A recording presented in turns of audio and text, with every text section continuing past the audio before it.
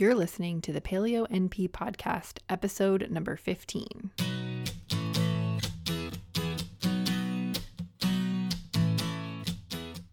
Welcome to the Paleo NP podcast. I'm Martha, a family nurse practitioner and creator of MarthaFlorence.com.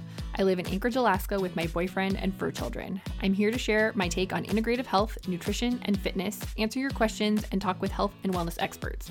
You can submit your questions at MarthaFlorence.com. Enjoy this week's episode. Remember that the materials and content within this podcast are intended as general information only and are not to be considered a substitute for professional medical advice, diagnosis, or treatment. Hey guys, did you miss me last week? I really wanted to record an episode while I was in Hawaii, but it just didn't happen. I went to the Big Island first for a medical conference and then for the annual Alaskan triathlete pilgrimage for the Lava Man Triathlon. Every year, about 250 people show up from Alaska for that race, and it's a ton of fun. I actually ended up not racing this year because of some bike issues, but I still swam every morning and did some pretty epic bike rides. That was before I had bike issues, which was a ton of fun. I think that I rode my bike just over 100 miles in 4 days, which is completely insane considering I haven't been on my bike hardly at all since June of 2017. And then on race day, I did have a blast cheering for all of my friends, which isn't something I typically get to do since I'm usually participating. So I had a great time even though I didn't race. Just one quick announcement. Next week, I have a really awesome guest on the show, and I'm really excited to share that episode with you. So look for that next week. But this week, I wanted to talk about something that's been on my mind for a while, and that's food sensitivity testing, because I think there is some confusion and misinformation out there about how you go about determining if you have food sensitivities and what you should be doing about them. So if you have any sort of chronic health issue, whether or not you actually have gastrointestinal symptoms such as bloating or gas or whatever, then you probably have food intolerances. And I just want to clarify that food intolerances or sensitivities are very different from food allergies. If you have a food allergy, you should never eat that food ever, especially if you have any sort of anaphylactic reaction to that food. But food sensitivities are different. That just means that your body has a reaction to the food, which results in a variety of symptoms. So you can react to a substance in food called histamine. You can lack the enzymes needed to break down the food, which is what happens with lactose intolerance. You can have celiac disease. You can be sensitive to food additives or even just have leaky gut, which we've talked about a few times before. All food sensitivities, intolerances, and allergies are caused by something that's called a hypersensitivity reaction. And what happens is that your body recognizes any of the substances that can cause these sensitivities, called antigens, as something that has harmed your body before, or as something that has been in your bloodstream and doesn't belong there, like in the case of leaky gut. And then your body sets off an immune response. Now, the type of reaction you have, so an allergy, an intolerance, or a sensitivity, depends on the type of cells involved and how long it takes for a reaction to occur. So a food allergy is called a type 1 hypersensitivity reaction, and it occurs when your immune system identifies a component of the food as dangerous and creates IgE antibodies against it. These antibodies cause large amounts of histamine to be released into your tissues, and the symptoms of these reactions are generally pretty quick, so they occur within less than 1 hour of exposure, and they're very obvious and range from mild, such as sneezing, an itchy throat, or a rash, to more serious like facial swelling or airway constriction. And in very serious cases, this would be when an anaphylactic reaction would occur. So when you think of food allergies, think of the type of reaction that you might need to carry an EpiPen for. A food sensitivity is caused by a type 2, 3, or 4 hypersensitivity reaction, and these are different from a type 1 allergy because the mediators, like histamine, are released into the blood instead of into the tissues. And this distinction is important because it means that the reaction has less obvious symptoms and is delayed. So it can be up to 8 hours before symptoms occur. These involve IgG and IgM antibodies, so that's instead of the IgE like food allergies. Consistent release of these chemical mediators can cause chronic inflammation, pain, digestive upset, skin conditions, and can eventually lead to an illness. Type 2 reactions usually occur with a blood transfusion reaction, which isn't something that most people deal with. So food sensitivities typically involve type 3 or 4. And a type 3 reaction is what occurs in an autoimmune response, and type 4 is what's called a delayed hypersensitivity reaction that can take anywhere from 24 to 72 hours to show up. Food sensitivity reactions don't occur quickly and are much less severe than allergies. Because the immune mediators are in the blood, they can lead to symptoms all over the body and can often appear to have nothing to do with the food you ate, which can make it really difficult to identify the cause. Food intolerances don't involve the immune system at all. They are caused by an inability to digest a food, like I mentioned earlier with lactose intolerance. Food intolerances usually cause some sort of digestive distress like gas or bloating that goes away after several hours. And the symptoms of these are typically more obvious than food sensitivity symptoms because they usually are digestive and occur relatively quickly after eating the food. One common disease that doesn't really fit nicely into any of these categories is celiac disease. So it has some characteristics of a true food allergy because it does involve the immune system. So when someone with celiac disease eats gluten, their body mounts an immune response that creates symptoms all over the body. But unlike other food allergies, most people with celiac disease are not at risk for anaphylaxis. And when I say most, I mean 99%, because I have heard of a few cases of anaphylaxis related to gluten, but it's pretty rare. However, people with celiac disease, like those who have food allergies, can't eat gluten because their body will have an immune response every single time they expose it to gluten. So it kind of exists between food intolerance and food allergy. Testing for true IgE allergies is usually done at an allergist's office using the skin scratch test or done via a blood test. The skin test is done by applying a food extract or the food itself to the skin in order to create a reaction. You can also test for food allergies using an elimination diet and a controlled food challenge test. The key word there being controlled, because this should absolutely be done under the supervision of a healthcare provider, because if you really are allergic to a food and you eat it, it can have some very serious consequences, such as anaphylaxis. So you don't want to just be doing this willy-nilly by yourself at home.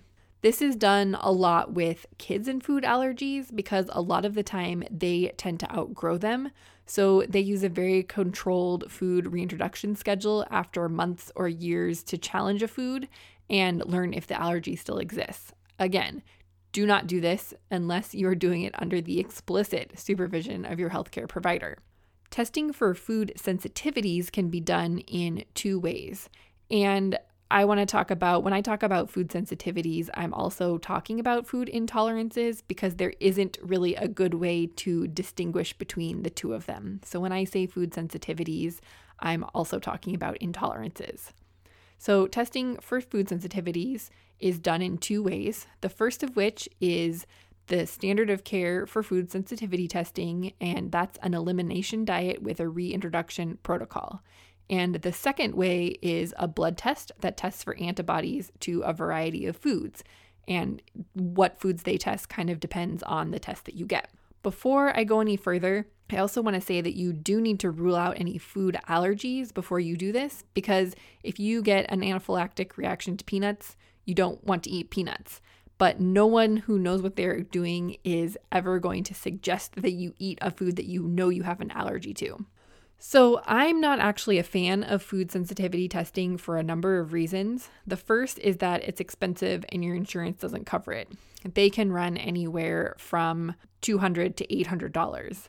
But it also doesn't really measure the delayed reactions which occur in many food sensitivity reactions and even in allergic reactions.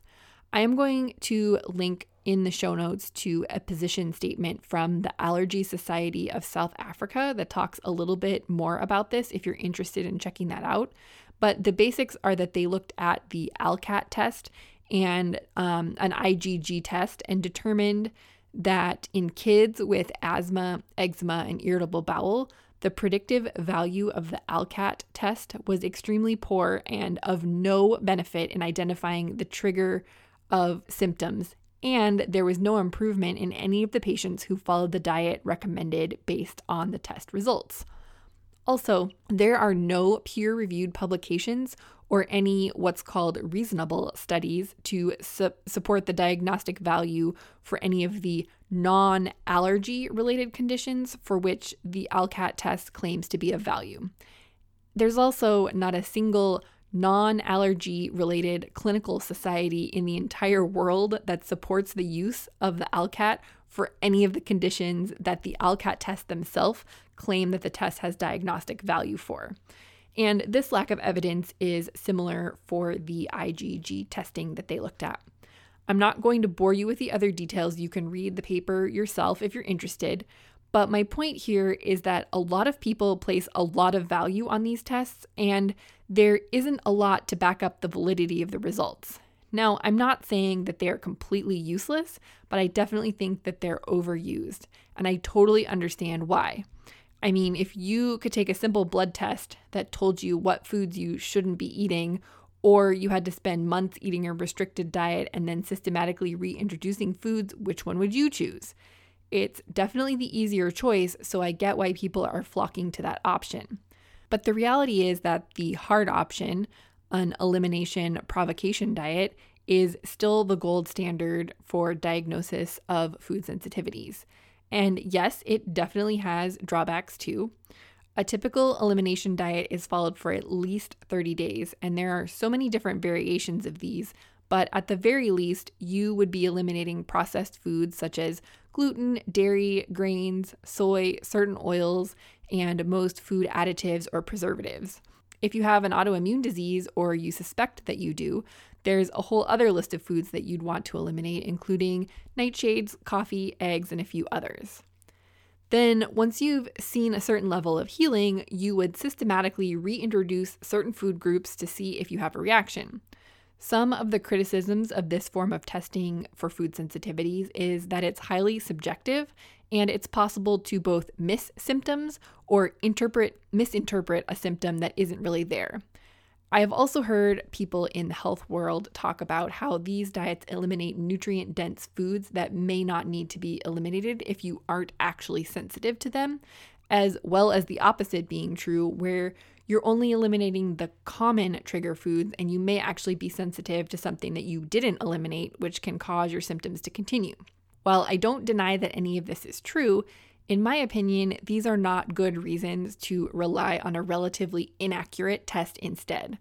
I also think that because of some of the troubleshooting that may be involved in an elimination diet, it's important to work with a practitioner, because if you're following one of these diets and you aren't seeing the results, then there definitely may be some benefit to doing food sensitivity testing or looking at other root causes of your symptoms. I also won't deny that an elimination diet is hard to follow, but the benefit that you get from following it to the best of your ability is twofold. So not only do you come out of it with a diet that is 100% personalized to you, but you also heal your body and potentially reverse autoimmunity to a certain point. There's no blood test out there that can heal your body for you. Unfortunately, that's something that you just have to put effort into. As far as determining what constitutes a reaction, that can be a challenge for a lot of people, which is why I think that keeping a food and symptom journal is so valuable. And I know that if you're feeling really terrible and you're doing your elimination diet and you get to the point where you're reintroducing a food that you really want to eat, It can be really, really easy to overanalyze everything that is happening to your body that may or may not constitute a reaction to that food, and I completely sympathize with that. But I also think that there is a fine line to walk between being obsessive about it and being kind of a casual observer of what's going on in your body. And unfortunately, that can be a difficult skill to learn, and it's certainly not something that can be taught. I'm going to use myself as an example here on a few points, but I first want to say that I have been very lucky to only have suffered from debilitating symptoms, the main one, which was fatigue, for a relatively short time. And I want to acknowledge that there are people who truly don't feel like they have time to mess around with tweaking their diets to figure out what makes them feel better and what makes them feel worse. And that would be a case where I might say that starting with some food sensitivity testing would be a good thing, because while it isn't accurate, it can provide a starting place that might get you some quick wins in the symptom department.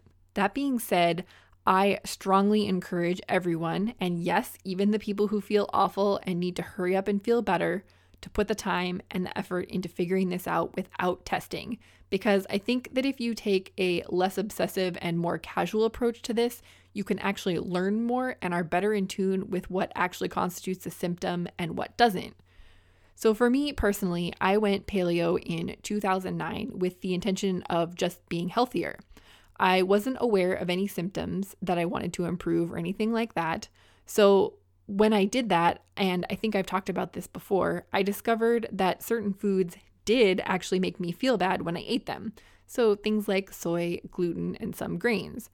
Then the longer that I was paleo, I discovered that there was actually an amount of these foods that I could eat with no obvious consequences. But once I went over the threshold, I had symptoms like fatigue, gastrointestinal distress, or breakouts. Or when I decided to test a food, and I was honestly never super systematic about this, I'd eat something like dairy a couple of times over the course of a few days and just see how I felt. And if I didn't like the way I felt, or I suddenly got a bunch of zits, I attributed it to the dairy. Now, this all sounds really laid back and casual, which it kind of is, but that's the thing. By completing this process over and over again, I have a pretty good idea of exactly how a food is going to affect me and what I can and can't eat. Now, I'm pretty lucky in that I don't have a lot of food sensitivities, but I'm not sure I would have changed much about this process even if I did, other than not eating the things that make me feel bad. I'm worried that I'm making this sound super oversimplified, which is not at all my intention. And I know that this still sounds impossible for some of you, but my point here is that if you don't want to be obsessive about it, then don't. You can still get the information that you need without being obsessed about how you feel or if something is a symptom. With the blood test for food sensitivities, if you do end up going that route and something shows up on your test that you hardly ever eat, that likely means that you are very sensitive to it and you should probably avoid it. The other thing that can be helpful with these tests is that if you have a bunch of foods that show up, that doesn't necessarily mean that you are and always will be sensitive to those foods, but what it does show is that you probably have a fairly serious case of leaky gut happening. So just because you have 50 foods show up on your test, which is a lot, that doesn't mean that you're always going to be sensitive to those. It means that your immune system is on overdrive and you've got a case of leaky gut. One of the other problems with these tests is that your blood cells have a life cycle of about 100 days. So what shows up on your test today could be different in 3 or 4 months. But since these tests are expensive, it's not likely that you're going to want to retest very frequently to see how things are changing or use it as a gauge for your gut healing. So to sum all that up, my basic recommendation is that you should do an elimination diet to determine your food sensitivities, and then consider using a food sensitivity test as a last resort if you're having lingering symptoms or you know that you're sensitive to something, but you can't seem to figure out what it is with your elimination diet. So how do you get rid of food sensitivities? Well, first of all, if you have a true food allergy, you'll probably never get rid of that. So that's not at all what we're talking about here. But with food sensitivities, so any food that causes you to have any symptom or something that showed up on your food sensitivity testing, if that's what you did, the first thing you need to do is heal your gut. And depending on how severe your leaky gut is, it can take 3 to 6 months or even a year or more to do that. And I know that no one wants to hear that it's going to be a year before they can eat chocolate again. but for some people, that's just how it is and it stinks, but it's the reality. And leaky gut can be complicated by things like IBD or celiac disease, which can make this worse and take longer for you to heal. The biggest thing you can do to heal your gut is to avoid inflammatory foods, which includes all of the foods that you are sensitive to, but more generally, if you don't know what those are yet, all of the things that you would eliminate during your elimination diet are common inflammatory foods. So things like soy, gluten, dairy, those are really common.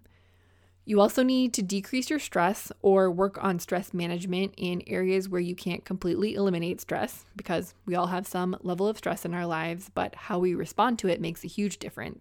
Be sure that you aren't using toxic personal care or cleaning products, and I have several recommendations for what to use instead if you check out the show notes for episodes, I think it's 5, 9, and 10. Make sure you are getting plenty of sleep, so 7 to 9 hours a night. And make sure that what you are eating is a nutrient-dense and healing diet. After you have done some healing, you can test the foods you are sensitive to. If you're following an elimination diet, this will be built into the reintroduction protocol. But if you just had food sensitivity testing done, you'll want to test those foods in a systematic way and only one at a time over the course of several days to gauge any reaction you might have. And again, the amount of time you need to not eat these foods varies, but at a very minimum, I would say 30 days. But for a lot of people, it's more like 3 or 6 months. And if you do reintroduce a food and you don't appear to have a reaction to it, I would still use caution and eat that food only in moderation, because this can unfortunately be a moving target. So as I said earlier, I know what my tolerance is to certain foods. Like, I know that putting heavy cream or half and half in my coffee for a couple of days is fine, but if I do it for several weeks, I'm going to have some skin issues and start to feel kind of lousy. The same actually goes for gluten. I can eat a little bit of gluten occasionally with very few ill effects, but this is the result of me not eating it and then eating a lot of it and then not eating it and then eating a little bit and just kind of seeing how that all played out. And this is why I love the elimination diet approach, because I think it just teaches you so much about your body and how you react to food. And if you've never done something like this before, you're thinking that this all sounds completely crazy, I would highly encourage you to try something like a Whole30 just to see what happens, because it's really hard to quantify some of this to someone who's never done it before. Even if you aren't dealing with any serious symptoms, it's a good exercise to try as far as learning how to listen to your body, because that's a skill that you really just need to practice and not something that can really be taught to you. When you do your reintroduction protocol and you find that you think you reacted to something, I highly suggest testing the individual food by itself at some point down the road. So I think the Whole30 reintroduction does more groups of foods rather than individual foods. So if you have some sort of reaction on the day that you introduce dairy, but you ate 3 different kinds of dairy, I would suggest going back to Whole30, eating for at least 3 days, and then testing specific dairy items one at a time. So first on one day, try butter and eat a little bit of it at every meal, so 3 times a day, and see what happens. This can also help you determine your tolerance threshold as well. So maybe you don't react until the 3rd serving. You may have more of a tolerance, but you're still sensitive. And I actually talk a little bit about which foods in certain categories are better tolerated in my book, The 30-Day Energy Reset, and give you a reintroduction protocol based on what is best tolerated by most people. So you might be able to eat, say, butter and goat cheese, but not drink milk, but you've unfortunately got to test those foods individually. Also, I want to touch on one last thing about an elimination diet that came up in a conversation with a client.